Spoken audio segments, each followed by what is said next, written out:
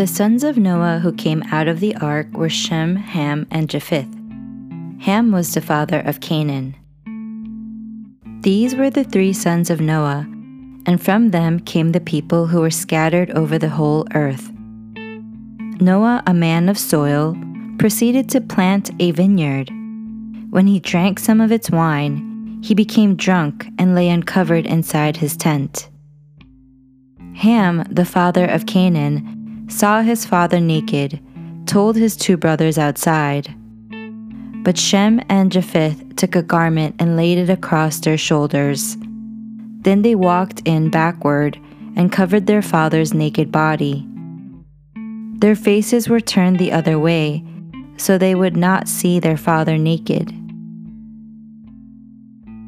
When Noah awoke from his wine and found out what his youngest son had done to him, he said, "Cursed be Canaan, the lowest of slaves he will be to his brothers." He also said, "Praise be to the Lord, the God of Shem.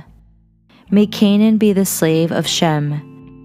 May God extend Japheth's territory. May Japheth live in the tents of Shem, and may Canaan be the slave of Japheth." After the flood, Noah lived 350 years.